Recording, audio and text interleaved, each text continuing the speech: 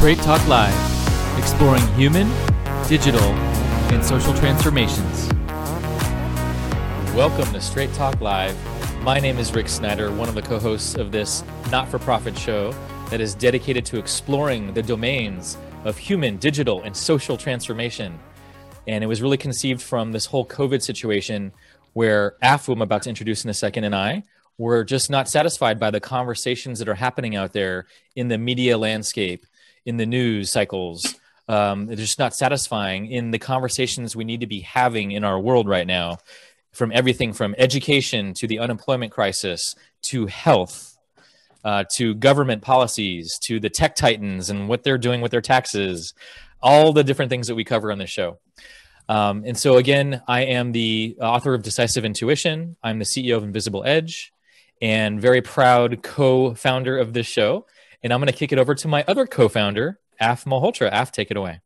Thank you, Rick. Welcome everyone for yet another fantastic Straight Talk Live.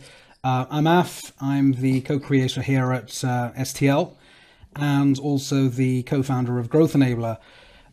Today's show is very important for us all because it's about a subject that is trending massively, in fact, has been for a long time, and often referred to as biohacking. We've talked about cracking the code on stress management, cracking the code on oxidized stress, cracking the code on how to deal with anxiety and depression and so on and so forth. Today, we're talking about something that is close to all of our hearts, which is age prevention. So it's okay for me because I'm young, right, Rick? So, So, only messy, but it's such an important subject, and we have a fantastic guest today who has taken the time to talk to us about his research, his dedication and passion for the subject, and of course his commercial endeavor and venture today. So keep your ears open, keep your mind open, and be ready for questions as we go through the journey. Rick, over to you. Let's crack on, as I say, and please introduce our guest. Yes, we're going to be covering biohacking, as Af just mentioned, cracking the code to age prevention. And I was doing a little research before this show, and in the 1400s, Ponce de Leon, the Spanish explorer, was searching for the fountain of youth. And it's something that we've been looking for in mankind, humankind, for such a long time. Even before that, Alexander the Great was looking for the rivers of paradise and these ways that we can find these elixirs and these potions and these best practices to really harness our vitality. And I think there's also been a war against our mortality, or trying to find peace and reconciliation with our mortality. So we all know, here's the punchline. We're all going to die. That's the punchline. And yet, how do we have more quality of life? How do we have more vitality? How do we have more energy, no matter our biological age? Especially in today's world where stress management is more important than ever. When we're in a COVID context and we're not talking enough about our immune systems and how to actually boost our immune systems and keep them at such a high level that we are, surviving anything that could be coming our way or have a better chance to adapt. That's really what today is about, is learning and glistening from the research and the practice of Romy Jardine, who's Chief Executive Officer of Biotech Life Sciences. So Romy, welcome to Straight Talk Live. Thank you very much, Rick. It's and Aftab as well. Pleasure to be here. I hope I don't baffle you guys and lose you too much with a bunch of technical drivel, but I'm sure it'll be interesting for everyone. That's great. Will you share a little bit about your bio? And I think you wanted to do a disclaimer as well. So go for it. Yeah. So basically, I'll give you some history and background. First of all, I'm not a doctor, not medically trained, and don't construe any of this as medical or health advice. This is just anecdotal, personal opinions of mine, and they do not reflect my business or company either. It's all personal opinions. I'd like to share with you what I really think, basically, not what the official lines are on many things. Subject to what we're allowed to say within the law, because it's quite prescriptive about what we can and cannot say anyway. Yeah. Great. And what is your passion around anti-age prevention and this whole thing of biohacking? Just give us a little taste of why is this so important to you, and what's your personal connection to it? Quite a few things. Well, I'll give you a bit of background. I'm 52 years old. I started to realize last few years ago that I've been feeling the effects of aging. I've been getting older and actually feeling it. So less energy, less get up and go. Everything is much harder, whether it's mental effort, physical effort, inertia, laziness creeps in just as a fact of older age as well. And then also you have the other things that come with age and just with life, health issues as well. So, we all have different health issues. When we're younger, we have none, more or less, which is good. When you're older, you start to realize, oh dear, as you get older, things start to break, which you hadn't ever thought of when you were younger, really, because you always take good health for granted. So it was how to improve my own quality of life in several metrics, but also how to improve my business and professional life also. Excellent. So lots of aspects. So lots of reasons, basically. Mm-hmm. Got it. So a lot of natural motivations that I'm sure a lot of our audience can relate to, especially as we all do start aging and notice we have a bit less energy, or it takes longer to recover from exercise and all those types of things. So let's dive right in. Let's start with stress, because I think stress is something we're all really confronted with right now, whether it's mental, emotional. We might have relatives that are sick or have passed away recently with COVID or something else. Stress around finances, all the things that are happening right now in lockdown in London and everywhere else. Walk us through, what are some of the latest research on stress management and some of the things that you're seeing that could really help prevent that and even boost our immune system that way? Yeah. Well, let's break it down a little bit then. So stress, we'll touch upon the lifestyle type things just briefly to head off. We won't go in too far because they've heard all about the different lifestyles. I won't bore them with them. So basically, the things that are important in lifestyle are sleep is number one, above and beyond everything else. And that's all to do with actually not just the mental stress, the emotional stress and trauma, just the physical and mental healing and repair process and regeneration that take care of every night. So you really need to have your sleep. And I can say this as someone who's very guilty of the worst sleeping habits in the world, and burning the candle at both ends and from the middle outwards as well. So sleep is number one. Exercise, I hate to say it, everyone, but it really helps. Exercise, helps increase your dopamine, reduce a lot of stress. It even increases what we call neuroplasticity. So in the brain, neuroplasticity is basically the ability of your brain to adapt to different circumstances and changing things in environments and just problems, basically. So it helps with neuroplasticity, gets the blood circulation going, which then also has a knock-on effect because the oxygenation that you bring to everyone and the nutrients with the extra blood circulation and taking all the toxins away mean that your body and your brain both can handle things a lot better, including all forms of stress, physical, mental, emotional as well.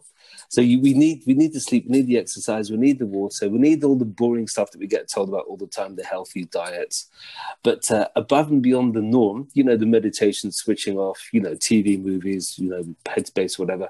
But above and beyond that, there are different things you can do pharmacologically as well.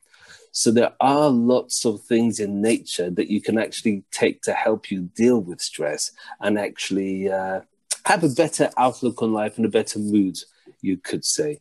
More positive. Romy, you talk a lot about oxidized stress. What does that mean in simple terms, and unpack that for us? What is oxidized stress? Yeah. So, all right, oxidized stress is one of the cornerstones of why we age and why things break in the body, basically.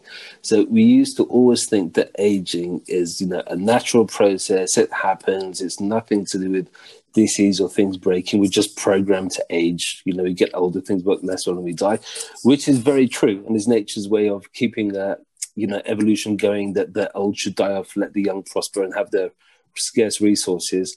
Oxidative stress is one of the main mechanisms that this happens. So basically, in our bodies, 1 million times a second, you've got many chemical reactions going on. These chemical reactions, just like a car engine, you put in a gas or petrol, you have to also top it up with oil, water, whatever. The thing actually breathes air itself for the oxygen. But out of the back of the car, you get lots of pollutants. So you get carbon monoxide and all the other things. So the job of the catalytic converter for example, is to remove lots of these nasties. It's exactly the same in the body. So in the body, as part of eating food, as making energy, as part of our organs working, our immune system especially, we just naturally create lots of pollution. And these things are called free radicals. So they're basically, I'll explain in a bit more detail slowly. So these free radicals, they're basically pollutants, you could almost say. They're there, sometimes as byproducts, sometimes the body makes on purpose. But what they do, these free radicals, they basically have an electron missing. So when they bump into another molecule or atom or just a cell next to them, they will physically rip the electron off. It's like almost as if, one cell here has a nice shiny coat and a nice shiny cell wall protecting it. And a free radical comes along and says, oh, you know what? I'm missing this piece. Let me just grab that and take it. And it does it. And this is the actual bit that they call the oxidative stress, because it creates damage, oxidative damage, by ripping off this part of the cell's shell. That cell now becomes unstable. And that will now go and do the same again to the cell next to it, or another one it bumps into. So it's like a whole domino chain reaction. They're like kamikazes. They're like kamikazes. Very much, but malicious. Well, kamikazes were malicious as well. Not to say anything political, but yeah, they're quite malicious, but indiscriminate to some extent, in that they will bump into other cells and damage them. And then those cells, once they're damaged, it's a cascade reaction. They will go ahead and damage other cells in a bid to fix themselves. So what we found to do with aging and also trying to maintain, optimal health, it's very tricky, because I'd like to say disease prevention, but these are things that you're very controlled about what you can and cannot say if it's a publicly available health product. So yes, this is part of how we think aging works. It's the oxidative stress theory of aging, where basically things break in your body. They always break anyway, but it's just a question they're breaking a lot faster than your body can repair them. So when you're young, your repairability is very good, it's very effective. As you get older, it's less and less, and the damage starts to accumulate, become more and more. So what you're seeing, so COVID is a perfect example. COVID is actually a disease it's the main way it affects us first is through oxidative stress. And then secondarily, it creates lots of the other things that go wrong. But that's actually a function of the oxidative stress. So it's very important that this is one thing that's easy for all of us to do, to keep that at bay.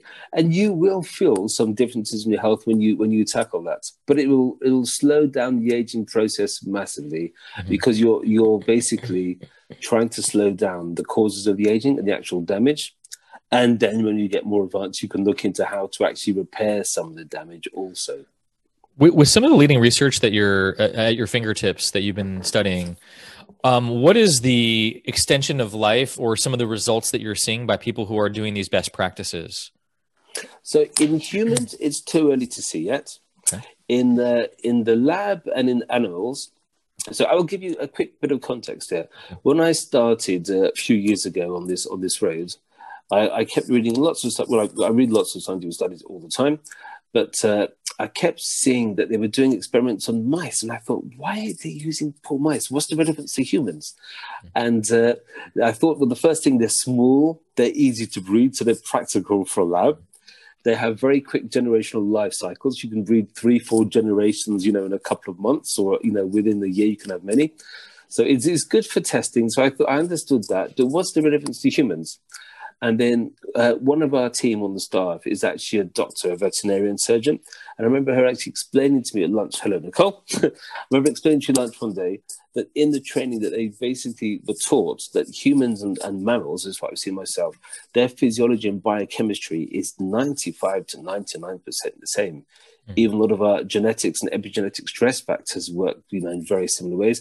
There aren't that many differences. So obviously dogs, you can't feed them chocolate, and cats, you can't have garlic and things like that. But otherwise, very similar. So the mice, they're all used always because they have very similar physiology to those. So to answer your question, Rick, in mice, we have seen, using some of the anti-aging breakthroughs, extensions in life by 50, 60%.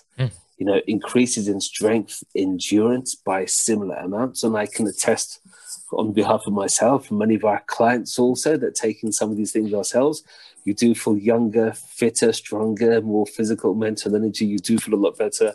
But all we're doing, these are not drugs. We're just rectifying the things that the body doesn't do as well as it did when we were younger. That's all. So there's many things. So yeah, we're expecting in humans now at this time, we're expecting I would say, if you were to start now in your, say, 20s sometime, and you lived, according to our modern theories of aging and so forth, and all the prevention that you can do and functional medicine and so on, 120 should be very easy. But I would like to think that you can get to, 80 or so at pretty decent health. 80 to 100, yes, you would slow down and be older, and 100 to 120 the same. But yeah, I think 120 is very achievable now. I mean, there are some people who think 150 up to 200, and these will definitely come, but in time. We are getting there. But so if you were to start, Rick, say for myself, I'm 50. So I started nearly 2 years ago on this, on some of these anti-aging ingredients.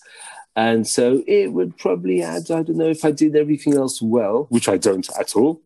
I'm still human and I overwork myself and I'm silly and we have a lockdown. Mm-hmm. So probably another 10, 20 years.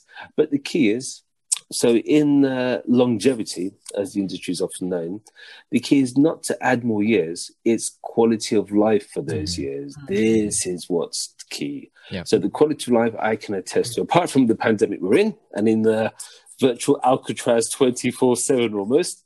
Thank you to beloved friends in Corona. But yeah, apart from that, your quality of life does improve when you start looking at all different aspects of your health. But that's stating the obvious anyway. Tell us it's getting more years and better years. Yes. Better years are the most important. Yeah. Romy, tell us a little bit. Thank you for that. Tell us a little bit about what is biohacking. What does it really mean? Biohacking was my favoriteest term. So basically, biohacking I think of the human body as the world's most complex machine, basically. Mm-hmm. And so as you apply hacking to computers, where you understand the computer so well and the code and the software and the hardware, that you work out how to get it to do things that it's not doing at the moment, or how to fix things that are broken, or how to break them. It's the same with biohacking. Is when you understand the biochemistry, the physiology, the genetics, the epigenetics that well, that you can then look at, okay, if something's broken, how can we fix it? How can we stop something from breaking? And then when you go to the, quite an advanced stage, it's how to make yourself like 110%, you could almost say, which is already being done in so many places. So biohacking is about, understanding the codes of what makes your physiology work, and then, reprogram it to an extent using epigenetics. We do a lot of that. But also just simple day-to-day things. Okay, if I know that, let me think, that these three things might give me Alzheimer's, that using biohacking, I'll say, right, I should then take these things that will reduce my risk or it'll stop the underlying causes. So that part of that is biohacking. If I want to increase my energy generation, but you've got biohacking around increasing your mitochondrial efficiency. So mitochondria like the power plants in every single cell. So you have biohacking basically about when you understand the body well enough, how to get it to do things that you want it to do, essentially, not the other way around, not to let it continue on its natural course by itself. And thank you for that. Who's pioneering biohacking these days? I mean, there's a whole community, and just drop a few names, because I think some of the audience members before they came on sent messages saying, "Oh, I've been studying XYZ person," or I'm looking into biohacking. What's going on in this space? I mean, for those who don't know what this is but are interested, tell us what's this trend, and is it just for the rich? Yeah. Because we hear that. Well, actually, this is a very good question. I'll answer it in a few different parts. Yeah. Let's start with the rich part first. That's the easy one. So what actually happened? A bit of background. So I remember about I'm 52, when I was 34, 5-ish, I realized my health was getting quite bad at the time, that I had just basically no energy. I was putting on a lot of weight, very lethargic, and just lots of other things that went along with that. And it started to become a bit disconcerting. And I could see one or two friends, and I had one friend who was he was about 69, 70. He was as fit as a fiddle. You know, when he shook your hand, he almost broke it every single time. The guy's almost 70. He had retired. He was a very successful entrepreneur. And after, he was ripped, full of muscles, 70 years old. And after 6 months of badgering, he finally, I kept saying, his name was Dennis. Dennis, what's your secret? What's your secret? He wouldn't tell me. After 6 months, he finally cracked. He said, I see an anti-aging specialist in the Harley Street. So Harley Street, for those that won't know, Harley Street in the UK is like the equivalent of Rodeo Drive in Beverly Hills. Rodeo Drive for boutique shops and salons and spas. Harley Street is for a lot of the world's most elite doctors and practitioners that there are. So the best of the best specialists in the UK, if they're London-based, they will normally have a private clinic in Harley Street. So it's very famous. So anyway, so after realizing this, I thought, and he said, look, she won't see you. She's very private. She'll only see very few people by recommendation. I happened to, at the time, live just around the corner, which was very handy. So I popped round and saw her, made an appointment till the next day. And then, so I realized then, so this was 17 years ago, that the medical care that the rich get is completely different. And the cutting edge therapies that the practitioners could provide were unbelievable. So a lot of things that we practice now, I've seen these people like ignoring the normal hormone therapy like testosterone or HGH or DHEA and so on, that they would practice things that we're looking at now, 15 or so years ago. So the rich have had access to the best of the best for a long, long time. Whether they took it up or not is another thing. But you hear all the stories like the Swiss clinics, Latin American clinics, where they're out of the normal jurisdiction, they can get away doing what they want. You see that. So anyway, the rich have a completely different standard of care to normal humans, basically. And I thought, right, how can we make that more accessible to normal people, which is very, very important. So anyway, in terms of the biohacking community, I'll give you a few very famous names. Dr. David Sinclair is one of the big thought leaders in this, and he's mainly researching around what's called NAD plus and NMN, which we'll go into a bit later. You have Aubrey de Grey, obviously, Ben Greenfield, Peter Attia, Peter Diamandis, Dave Asprey as well. Tim Gray. There's one other one, just escaped me for a second, but there are quite a few. And then you have lots of these private biohackers, basically. So what a biohacker does, they basically read as much research as possible, try and understand their own personal body as much as possible, and basically experiment. When they discover something they think might help with a certain whatever, they will try it and do it, read up the dosages. So that's at the most basic. And then you have the full-on professional labs, like David Sinclair, right, I mentioned, for example, where they'll do full laboratory-controlled experiments, small and medium scale. But so, yeah, very interesting subject. It's really about having to get the absolute best out of our bodies and brains also. So, Romy, what are some of the most exciting hacks that you're seeing when it comes to actually not just stress management, but now like top performance, where we can really perform at our best?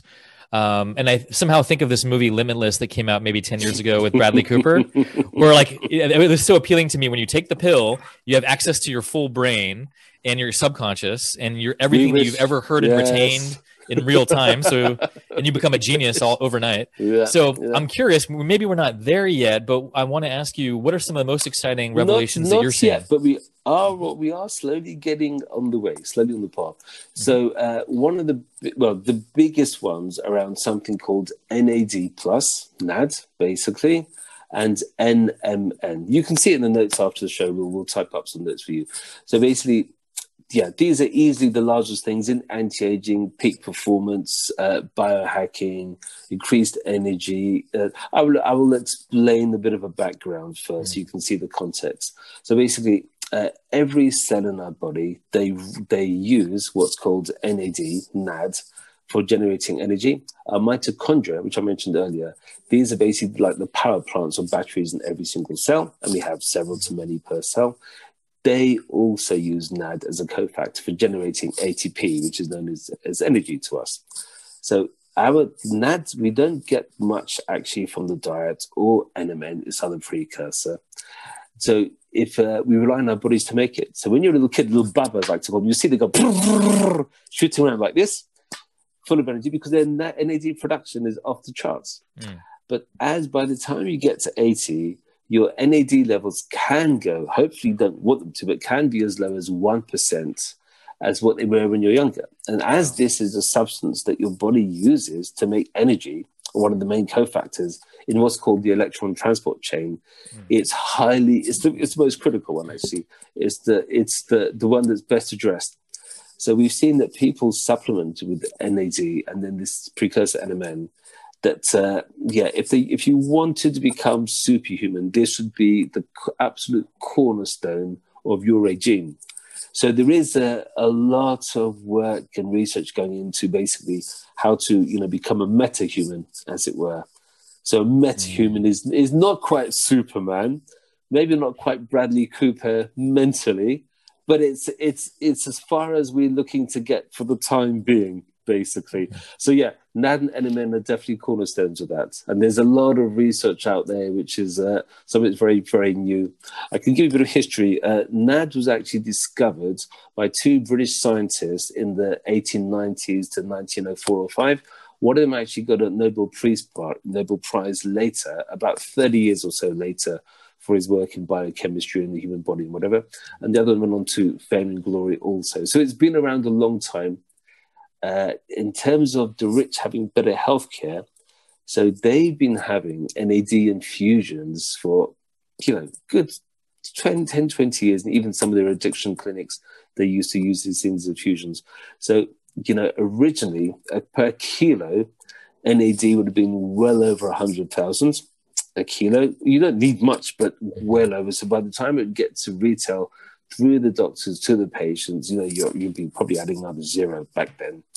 So yeah, it's expensive stuff. So for an infusion or IV infusion, which they would do in the clinics, you would probably be talking, I think I was looking at it was about 8 or 10K a pop for the full infusion. This is 10 to 12 hours. So yeah, very different standard of what's available to a human person. But now, for example, they reduced the cost prices down to less than 5,000 a kilo. The whole industry is a lot more efficient. So you can buy a tub of it for under $100 or £100. So it's very, very, things are progressing at quite a pace.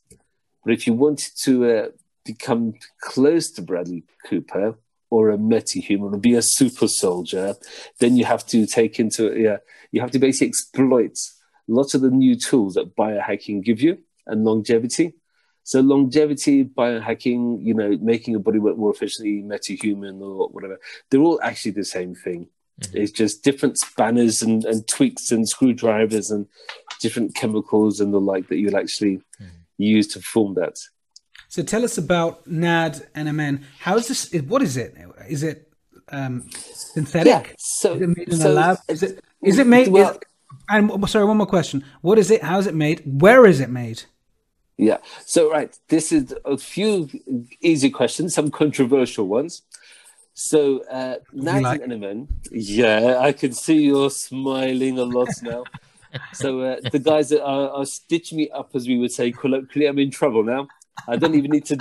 Normally, I'm very good at digging myself a hole with a shovel. No need for the shovel today. I will dig with my hands.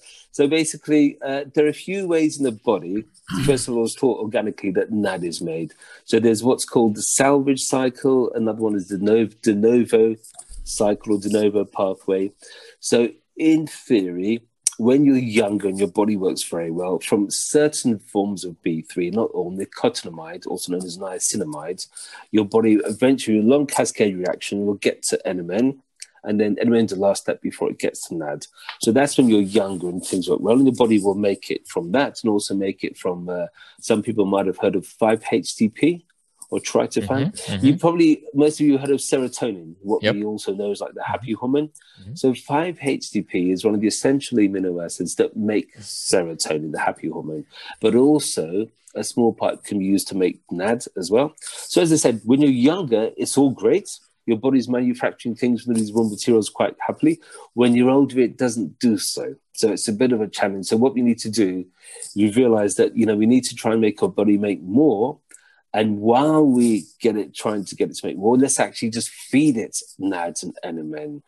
That makes the most sense because it's quite bioavailable with certain caveats. You have to be precise how you take it. So, how is it made? Now, if it's not made in the body, but in the lab, this is very interesting. So you've probably seen or heard biotechnology and the terms biosynthesis in the last 5 or so years being bandied about. So biotechnology and biosynthesis is basically when you're using, trying to describe it, you're using natural things that exist in biology, more or less, to manufacture things. So it's different to chemical synthesis. So chemical synthesis, you've been in your lab, you've been mixing all your test tubes up and boiling and distillating and spray drying and what have you. But it's a chemical product made from chemicals mostly. Biosynthesis is different. So if you look at how the human body works, and the idea is to mimic the human body as much as possible, or mimic nature, a lot of you've probably heard lots of things about the microbiome in the last few years and how important all the good, friendly, happy bacteria are, and even some of the other ones. So in our intestine and our guts, a lot of the food that we digest is actually bacteria that do the digestion for us. And lots of bacteria actually make the different vitamins, lots and lots, and also some of the other substances that we need. All biotech or biosynthesis is doing is scaling that up on a larger size. So it looks at, okay, we know in the human body that bacteria number 1 and 2 and 3 can make this. Let's try and grow them on a much larger scale. And they call them reactors, not nuclear reactors, but they're gigantic, like stainless steel vats, hugely expensive. But let's try and, use these same bacteria to make the things we want to make in the human body. Because either it's impossible with a chemical synthesis, or we don't like the results. So with NAD and NMN, they worked out how to use yeast and other bacteria and organisms to actually make them for us. So in a way, they're not organic in terms of no fertilizers, pesticides, that kind of organic, because there are no fertilizers, pesticides in them anyway, but they are organically made by organisms, not by just chemical reactions. So it's good in terms of those. A lot of the very expensive exotic products that we couldn't synthesize before are now made by biotech synthesis. Lots and lots and lots. It's the way that we're using to actually make things that we couldn't make before now. So that answers 2 of the questions. When we started out and we were trying to locate and source NADs and NMN, we contracted well over 100 labs, all the way from UK, EU, US. I think there was 1 or 2 in Latin America. There are a couple in Eastern Europe as well. Romania, Russia as well. And then obviously Asia, China and Japan. We found 1 in Japan that we can use in a lot of the clinical research studies. And the country manager for Europe, I speak to a fair bit, very nice guy. He said, look, we can't actually supply you the quantity that you like or the quality either. So I hate to say it, but a lot of them are actually made in China. Not in a bad way, but in the West, we don't have as much manufacturing capacity as we would like to, basically, with some of these exotic ingredients. So in the early days of the pandemic, you probably saw big panics in CNN and MSNBC and whatever else, that they suddenly realized, all our pharmaceuticals come from China and the ones that don't come from India. And they were talking about, if we have this lockdown and Chinese have to stop production or whatever, then we will run out of all our drugs in 3 to 6 months, which is very true. We do rely on China and India and Asia to produce all our drugs, or 99% of them. And it's the same for most materials in pharmaceuticals and functional medicine as well. We do rely on them a lot. But yeah, they have a lot of production capacity. It's very important to know who to buy, who not to buy from, and understand also how to quantify something's good or not. Gotcha. Thank you. That's very so all over the world, that China, a lot of stuff comes from. We have a question that came in that we'll throw at you as part of the process from one of the guests. Romy, what would be your top tips to us listeners who are keen to drink from the fountain of youth? What medicines are you referring to, and where should we find out about the right products to take? Yeah. Well, if as long as Rick, you don't mind if you fight for old Ponce de Leon for his magic cup for the Fountain of Youth, and assuming Johnny Depp hasn't beaten us to it and got there first. So yeah, there are quite a few things. So actually, as I said, without sounding too boring, NADS and NMN are the first ones, and they're readily available online. You can see them from, in most countries, well, a lot of countries now, and on the Amazon, other websites, and so forth. And just for our listener, really quick, what does a dose of this cost? A therapeutic dose that would actually start to make a difference? Any sense, just to get a ballpark for our audience? Yeah. So you're normally looking at like an entry-level dose around $1 a day, roughly speaking. If you wanted to go all out, so indeed, I'm listening. Indeed. You had me at $1 a day. $1 million. So then if you then want to join what you could almost term the elite, so David Sinclair, one of the most famous scientists in this area of longevity, so he advocates taking 1 gram a day, and we have quite a few clients who will take more than that, depending on their size and their activity level and what they feel, from anecdotal testing. So if you take a full-on dose of just that, then it could go up to $5 a day. But for $5 a day, you've got quite a good dose there. There's some other things that I can talk about as well, which are very reasonable. And is this mostly IV infusion, you said, or can we snort this? Can we inject this? How do we get this in our system? Well, you know what? You can try snorting a few of them, but I wouldn't like to be there when you do, and I wouldn't recommend it. So what would you recommend, Romy? But I would say that actually NADS is very good to take, intranasally in different ways. One is to actually get in the lungs, is very good. We were actually talking to a few researchers in COVID in the hospital about maybe doing a trial and da-da-da-da. And then the other one is actually get it in your nose, but not so you breathe it in. There's what's called the olfactory nerve in your nose, and it's a huge big clump of blood vessels, basically, and it goes straight into the brain. When you saturate that, it actually goes to the brain, and it's very mild, but you can feel the effect. I've tried it a few times, but it's a pain to make up. I just do it for myself. But you can get into the brain quite well. So, sorry, what was the question? Snorting, sniffing, something else? What's the best way to ingest or take in? It's very easy. Yeah. So, okay. So the infusion. So in the old days, there used to be infusion, and it used to be 10 to 12 hours. All the really professional IV clinics, they would say, if it's 8 hours, you're getting the short side.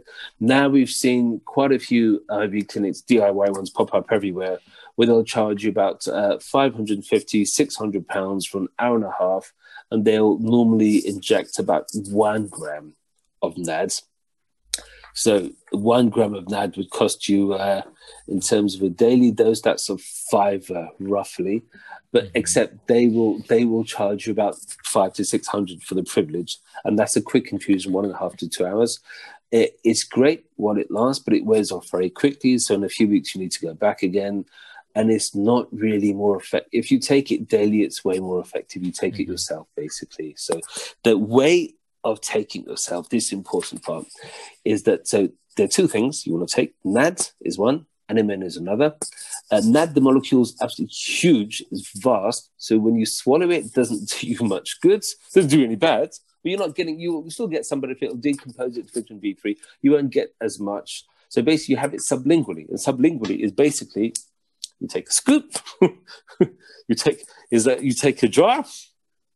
We can actually show you guys. For those of you on audio, Romy is injecting himself subliminally in the mouth, not actual injection, I shouldn't say. Yeah. He's placing it under his tongue.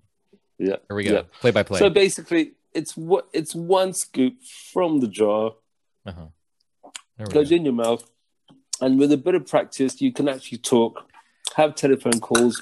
It'll dissolve in your tongue in about 5 seconds or so. And all you do, you swirl it around your mouth. And the idea is that you want to hold it in your mouth as long as possible. And some of them, they're very pleasant. If you buy the plain unflavored ones, it can be a little bit on the challenging side. If you buy the flavored ones, we do some very pure flavored ones, then they can be quite palatable. So anyway, you absorb it, and the reason is for under the tongue, the sublingual we've got this membrane here called the sublingual mucosa. This goes straight into your bloodstream. So you bypass the liver, you bypass the digestion. You don't have it's quite tasty actually. You don't have the problem with it being too big and broken down by the liver, and it won't absorb into the cells. It goes straight into your bloodstream, and also is bioavailable for the brain, which is great. Enemen is exactly, that was actually Enemen, but exactly the same thing. Under your tongue, you just put it under your tongue because it's easy to dissolve. Because I got into a habit when I was trying out the flavoring and the testing of different formulas of putting it on my tongue, but I'd end up eating it like a sweet, which is not good. But under your tongue, you have the most absorption, and you just swirl it around your mouth. Try and keep it for as long as possible. That's it, basically, guys. You put it in your mouth, you taste the flavor, enjoy it. If it's not one of the two, not one with too many vitamins in it. Vitamins all taste horrible, by the way. So, and that's all there is to it. Very simple. So for most people, they normally have one by the bed first thing in the morning, one on the desk, at home these days, not in the office obviously so much, and just a couple of scoops during the day, and that's it. You're good to go. And that actually will take care of a lot of the things, longevity and anti-aging wise, at a very simple core level, basically. So that was simple. Romy, we thank you for the live demo. That was haven't had that before. Just happened to have about a small selection on my desk. Do you take these every day? Do you sort of? Well, actually, it's a very good question. I like to alternate, like any good biohacker. I like to alternate and cycle quite a lot. So what happens is the NAD and Enemen, I have basically realized from trial and error over 2+ years that when I take it every day, I just feel much better and I feel good and I feel younger. I feel this is personal, anecdotal, guys. It's not medical or anything like that. It's just how I personally feel. So yeah, I feel a lot more energy, get up and go. I can cope with a lot of things. So after basically asking about stress, my resilience has gone up, hugely. And I do other things as well. I've tried many times, normally once a month-ish, I will cycle off just to see what happens. And I can basically see, it's slow. It takes a few days. I can start to slow down, feel lethargic. It's gradual, it's subtle. But after a few days, if I don't take them for a week, I can say, oh yeah, I'm just, first you start thinking what's a bit wrong. I'm not quite as sharp and everything's a bit hard at work and you're tired. When I take those, I will tell you about my personal lifestyle in a bit, but I very rarely feel tired, which is great.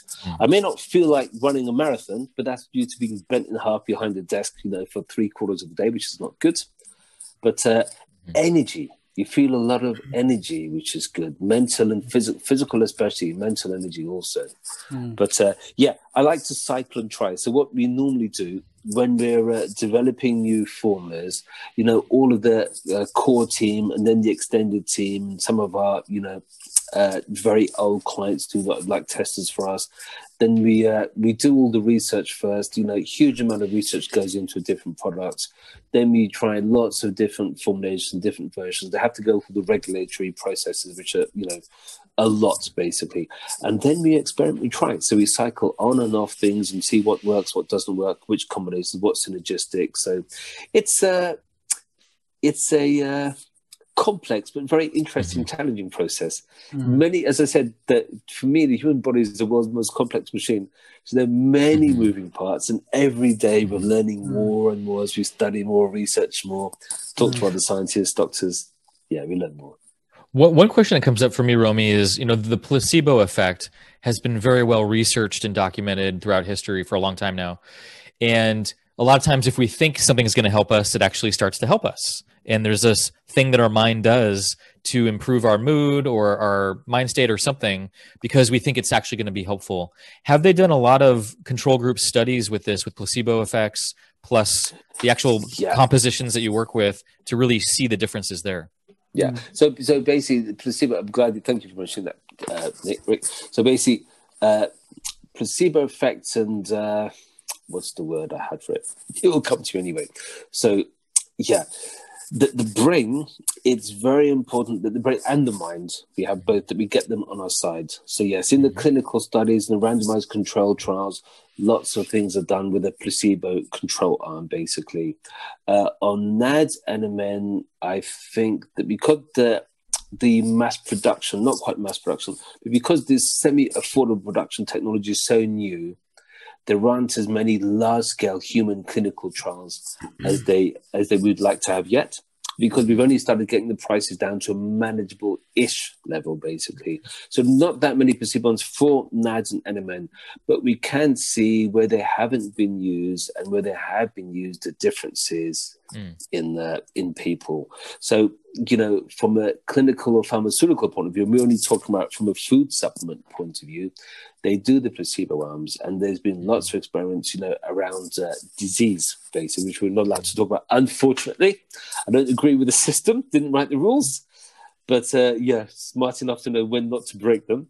But they always do a placebo control arm, and for all the substances that we use, all the ingredients, there are lots of studies with placebo-controlled arms. So it's very, very key. But yeah, Rick, you know what? The placebo effect, we should actually use that to our advantage. We want to get the psyche on our side because it does make a difference. We have seen, there's like they've shown with the microbiome, that how key the microbiome is to our health, including mental health and our stress resilience. It's very key. So it's very key we get the psyche on our side to actually, we feel mentally better, feel physically better, but you'll be amazed at the biochemical changes that happen when you have the placebo effect, basically. So we should use that as a tool, not discount it as something negative. So anyway, fire away. Helpful. Yeah. We have some questions that have come in. Of course, there's such it's a vast area, right? When you're looking at biohacking, you're looking at some form of age prevention or age control or quality of life. I mean, I resonate with the quality of life term, and many of us during the COVID period, of course, we're in our bunkers, and now we're permanently in our bunkers, at least for the foreseeable future. At least some of us in some of the countries out there in London, for sure. We're not going to go anywhere before the end of March or longer. So this is going to be another year where we're going to have to get used to or get super comfortable with working by ourselves and getting used to this channel, right? Getting more on these virtual webinars, learning from it, growing with it, building friendships with it, and so on and so forth. And it's whoever you may be. I mean, even the most prolific optimists this time round have started to we're challenged. A bit shaky. Challenged. Yeah, I mean they're a bit shaky, and and we're grateful, Rick and I and the team at STL, that we have this happening every single week. So we're constantly learning from some of the best minds on the planet. So this is almost our NAD or NMN, frankly, because you have to be in the right state of mind. Mindset, your state makes a massive difference. So I think everything you're saying is bang on. A couple of questions are coming in. Before we ask those questions, tell us a little bit about. So is it just these two things? Like, reel off a couple of other. Oh, yes. Let's give you a bit of a hint, basically. So for oxidative stress, we talk about lots. So no point talking about something unless I give you some suggestions of what you can do to help yourself. That's right. Yeah. So there are two very cheap things that you can buy online from anywhere. We don't bother selling the single ingredients because we put them in formulations. They're too cheap to bother the single ingredient thing. So there's NAC. So you have NAD, which is the big anti-aging one. Then you have NAC. NAC stands for N-acetylcysteine, but we'll put a little notes together afterwards. That is around $20 odd for about 120 capsules. If you take one of those a day, it's great. If you take two a day, it's even better. So, Rick, what's the maths on here? If it's $20 for 120, so $20 would last you 4 months if you took it once a day. $20 would last you 2 months if you took it twice a day. So basically, it doesn't cost you very much. It's costing you, 25 cents a day if you're taking it like twice a day. That's a great one for the oxidative stress. And then there's its partner in crime, ALA, alpha lipoic acid. That's also brilliant. And it's the same price point, $25 tops for 120 capsules. And they're both like 600 milligrams, so very potent. And it's the standard that you'll find everywhere online. I would take those every day. Start off with those because, if you can't afford the NAD element stuff, that's a good place to start. And it's a good place to add to whatever regime that you have. That will take care of a lot of the oxidative stress. Not all, but a lot of it. These basically will mop up the free radicals. They'll put them back to their normal state to some extent as well. Prevent you from some oxidative stress, damage caused by the free radicals as well. Then in terms of other ingredients, I'm sure you guys have heard about red wine being very good for you, supposedly. Mm-hmm. So I always like to test. I've been testing that theory for years, hence the chubby cheeks. But so in red wine, the actual bit that they found that really helps us is called resveratrol. And resveratrol is basically what we call a phytochemical. It's a natural chemical made by plants, hence the name. Resveratrol is one of the largest discoveries in anti-aging also. It's not quite as cheap as NAC and ALA, but it's still a lot cheaper than NADs and NMN. So resveratrol, most people in longevity and biohackers, that's one of the first things they add to their regime. And it's very cost effective. Then you have a more modern, complex cousin, let's call it resveratrol, called pterostilbene. This is what they call a methylated analog resveratrol. Basically adds a methyl group, which we will talk about in a bit. That is very good for anti-aging. So these things help your body run optimally. They help to slow down the aging process. I'm trying not to say that they help stop things breaking or fix things. I'm not allowed to say that, so I'm trying not to say that. But yeah, they're good for overall general well-being and health, and in anti-aging, they're kind of your cornerstones. So basically, a lot of people, they take a cocktail of resveratrol or pterostilbene, NADs or NMN, then NAC or ALA, and that's a very potent cocktail, which is still quite, the NAD and NMN, obviously, the more expensive, still quite potent, but you would feel that quite quickly. But I can tell you anecdotally that normally when you first take NAD or NMN, if you've taken the full-on dose, like 1 gram a day, I will give you my example, that I was at the age of, say, mid to late 40s, overworking like most people, self-motivated, overdriven entrepreneur. And then what happened if I would finish work normally late, say 8, 10, whatever it is. And when I finished, I would just want to be horizontal, literally flat out on the sofa. I would probably win prizes for Coach Potato, a king of the millennia, not even of the year. Very bad. And I found after 1 week of taking NMN religiously 4 times a day, so I was taking 1 gram-ish a day, and after 1 week, I went to the gym. It was 3 times or 4 times in a week, 4 times a week. I was lifting heavy weights. And after after like the 3rd or 4th time, I said to myself and a few friends, I thought, you know what? This is quite unbelievable. This is really good. I haven't felt this energetic or great for ages. And not just that, last time I went to a gym 4 times a week, I was a student at the age of 18 or 19, 20 at the most. This is in my almost 50 when this phenomenon happened, and I thought, wow, this is amazing. Obviously, there's something to it. And lots of people we speak to, they all say the same, that when they first started taking it, they have a massive rush in energy. So it does something. What it does also, if you're a hardworking exec, professional entrepreneur, or mother or housewife, or whatever, it does give you a lot of mental and physical energy. But there's a warning label that goes along with that, the small print. You'll think you need a lot less sleep because you're not tired at all. You just keep going like the Duracell or the Energizer Bunny.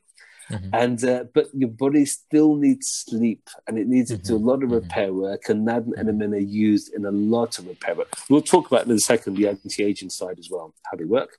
So yeah, you'll basically find that instead of sleeping, say 7, 8, 6 hours a night, you'll end up sleeping 3 or 4, and you think, oh my God, that's brilliant. Wow, I've got so much done. I slept 3, 4 hours. Next morning, you wake up to like 4-ish hours, and you maybe went to the bathroom, and after you think, well, I don't feel going back to bed. Let me crack on with it. And you'll just get on and do so much. This will last a short while till eventually it'll catch up. But what happens, you basically feel very little tiredness because you're giving your mitochondria so much fuel to make more energy that they're working away quite happily until, you find that there's another bottleneck, and there's another bottleneck further up the chain that you then have to clear, which we're always working on. So yeah, you feel those. So you have NAC, ALA, the cheap ones, $20, $25 big bottle, last you, 2 to 4 months each. Resveratrol and its cousin pterostilbene. Pterostilbene also from the grape, this time the grape seed. So, but grapes as well, and grape seed is very interesting. You've also heard about how good blueberries are for us and so on as well. Pterostilbene also comes from blueberries. You've probably heard of the expression flavonoids or bioflavonoids, also sometimes called polyphenols, basically. These are different chemicals made by plants. And I'll give you my theory of aging, if your ears aren't bleeding already by now, in a little while. But basically, if you look at nature, we've evolved. Let's pretend that once we became upright humans, upright apes, once we were apes working on 2 legs, let's pretend that evolution started from there. Miraculously, we were born then. So that's been about 4.5, 5 million years. Forget the 100-odd million years before that. So that's 4.5, 5 million years. We spent 99.9% of the time, being hunter-gatherers. So most of it is gathering, less of the hunt. So if we ate meat, it would be once a weekish, maybe a couple of days when the hunters caught something. We didn't have fridges, so there's no storing stuff. So they'd catch it, cook it, eat it. It would be mostly raw or rare, I'm sure. Not so much well done. But we'd survived mostly on raw vegetables. Vegetables, fruits, seeds, leaves, herbs, plants.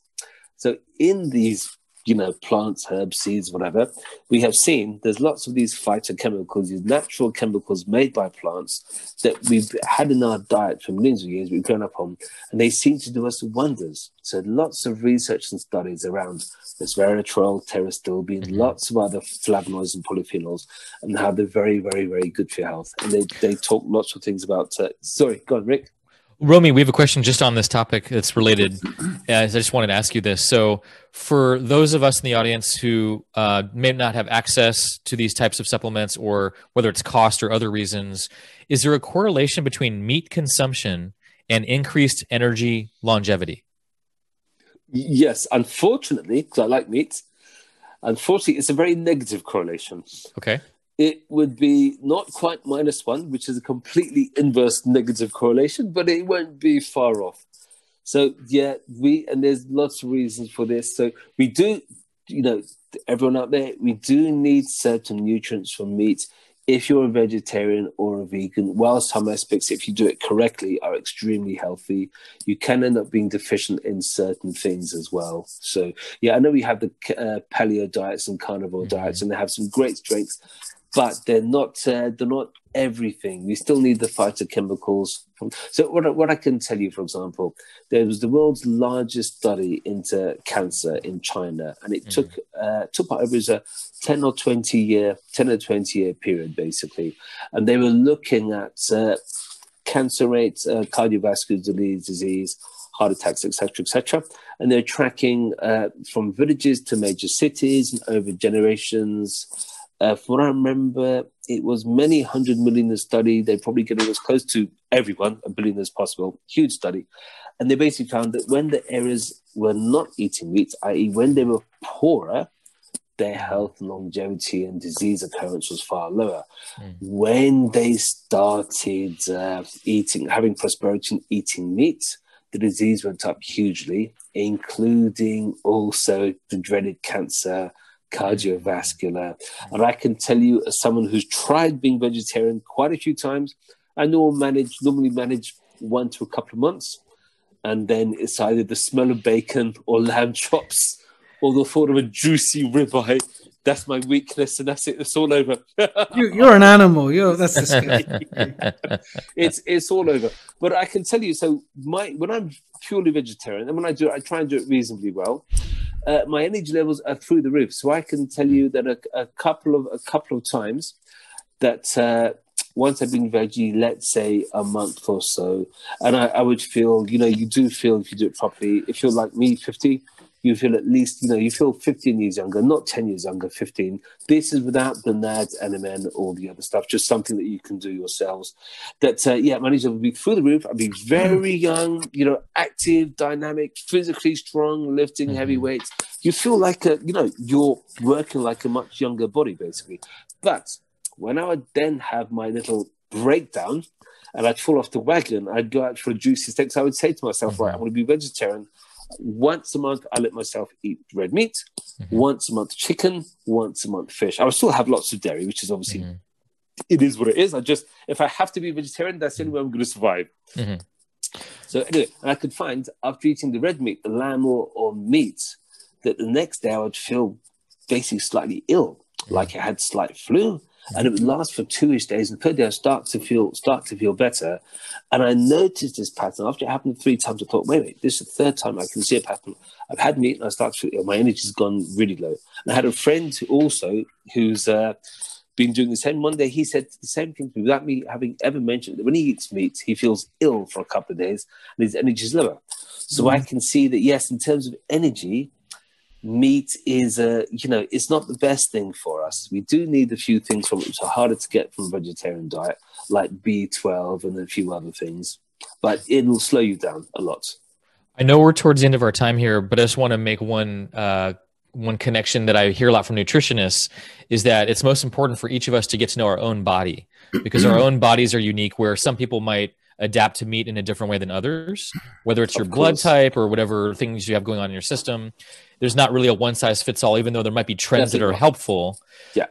Just wanted to name that. And I'm sure your research shows things are similar too. There are whole books about the different blood type diets and so forth, and also which areas you're from. So for example, where I'm from, we're supposed to have quite strong gastric acid for cutting through meat.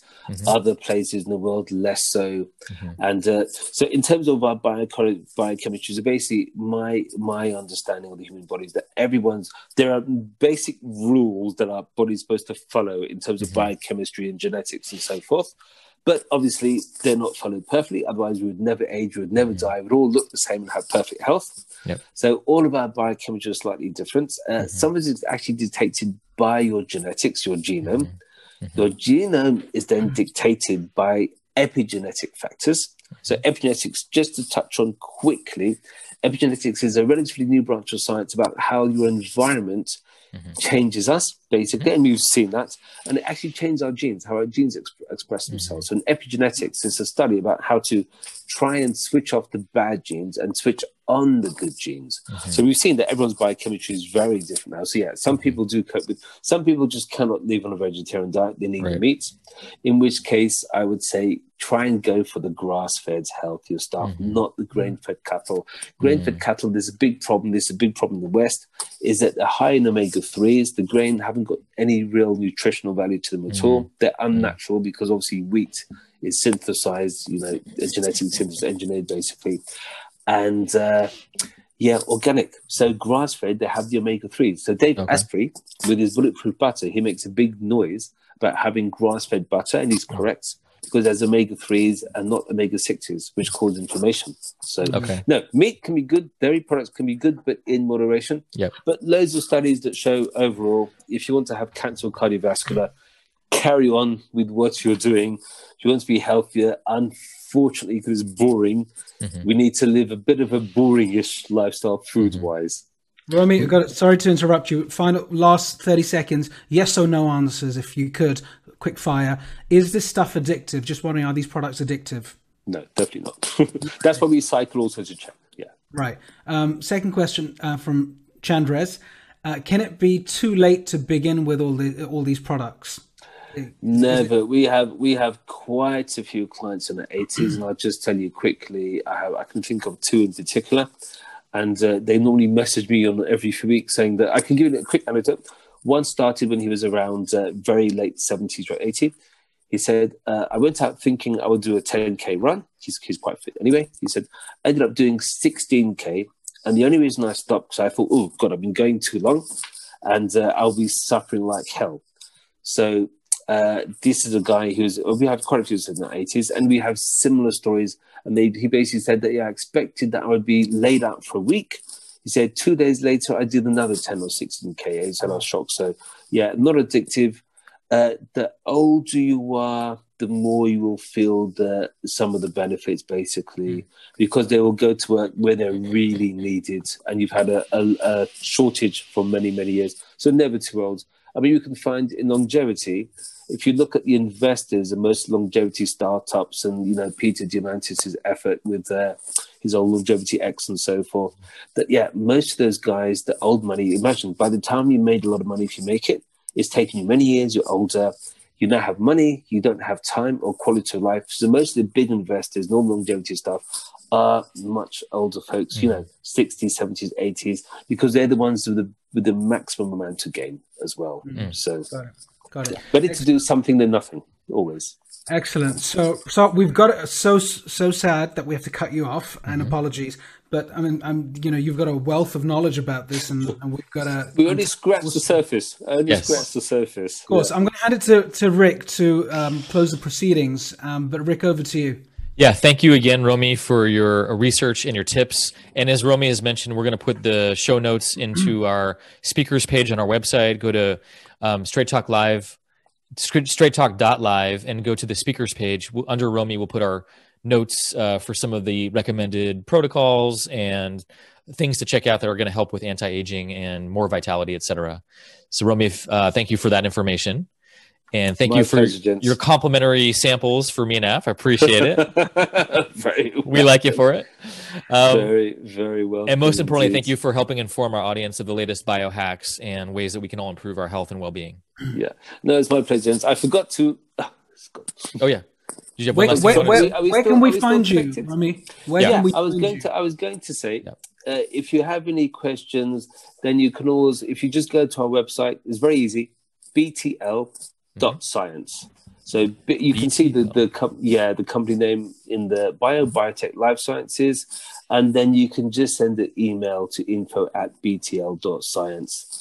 Okay. And then, we can answer all your questions. And we, unfortunately, we're not allowed to divulge all of our research. Obviously, a lot of it's proprietary, but also we're not allowed to talk about disease prevention and treatments and cures, something that the pharmaceutical side of the business is working on. But we will help people out as much as we can. So check that out. A huge wealth of information there anyway.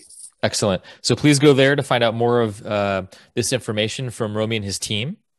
And just lastly, next week, we're going to be talking to Milo Jones, author, cybersecurity expert, around anticipating strategic surprise. How do we actually predict the next COVID, the next market crash, these large black swans that are in our lives? What if there's actually a way to do that with our organizations and our teams and our leaders? So that's what we're going to dive into next time. And then lastly, a quick reminder, all of our guests are plugged into our Maverick Leaders program. We're going to get the best of these episodes for you. They're already up there. If you check out straighttalk.live/MLP, you can sign up for this free educational service to learn more and better yourself in the different ways of what our guests and the wisdom of our guests have to offer you in all the amazing topics that we explore to become the Maverick leader that you are. Okay. Thank you all. Af, any final words? No, thank you very much. Exciting show. I know a lot more about biohacking than I did about an hour ago. And Rick and I, although we are young, we want to feel younger. And so we're going to go down this path. Always. We always want to feel younger. And we want to hold on to that for as long as possible, which is actually what we are doing already now. We're definitely doing that, which is good. Excellent. Good stuff. Thank you so much. Look after yourselves. Namaste. Yes. Have a good day, and see you in the next show. Pleasure. See you next show. Definitely. All right, guys.